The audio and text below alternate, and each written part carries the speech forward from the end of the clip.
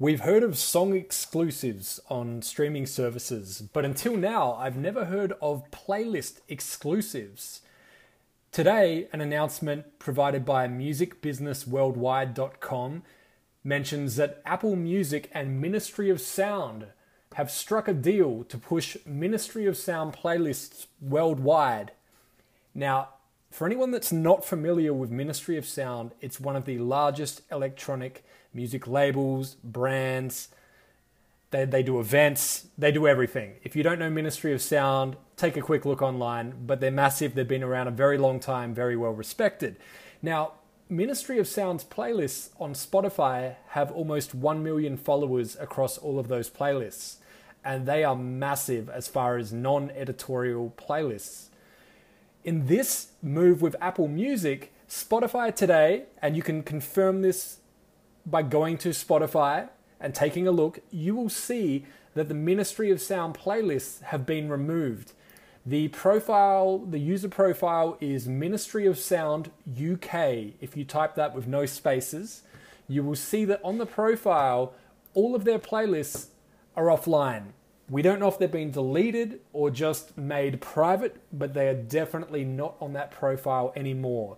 The only playlists that exist are ones that are being curated by Spotify themselves or by Ministry of Sound artists. And of course, they're shared on that profile. So what we can see now is Ministry of Sound have now moved all of their playlists to just Apple Music for the time being. So if you go to Apple Music now, you will see an announcement saying Ministry of Sound playlist starting 04/10/18. So that date format meaning October 4 for anyone in the US, don't get it twisted, 0410. So October 4, you're going to see all of the Ministry of Sound playlists on Apple Music as a featured curator. Now, this got me thinking, if there's a specific strategy behind this. I don't foresee a strategy as such. I'm sure there is one, and we're going to find out about it soon enough. But what I do know is this shouldn't really affect anyone that loves music that is released on Ministry of Sound. Their music, as far as I can see, is still going to be available on all streaming services.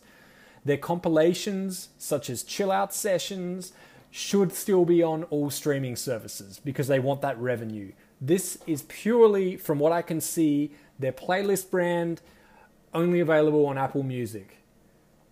I'd love to know your opinion on this, so please get in touch with me on social media at Ask Mike Warner, AskMikeWarner, and let me know your thoughts and feelings about this, and be sure to watch my social media. As more news breaks, as we get more details, I'll be sure to share that with everyone as well. Interesting times.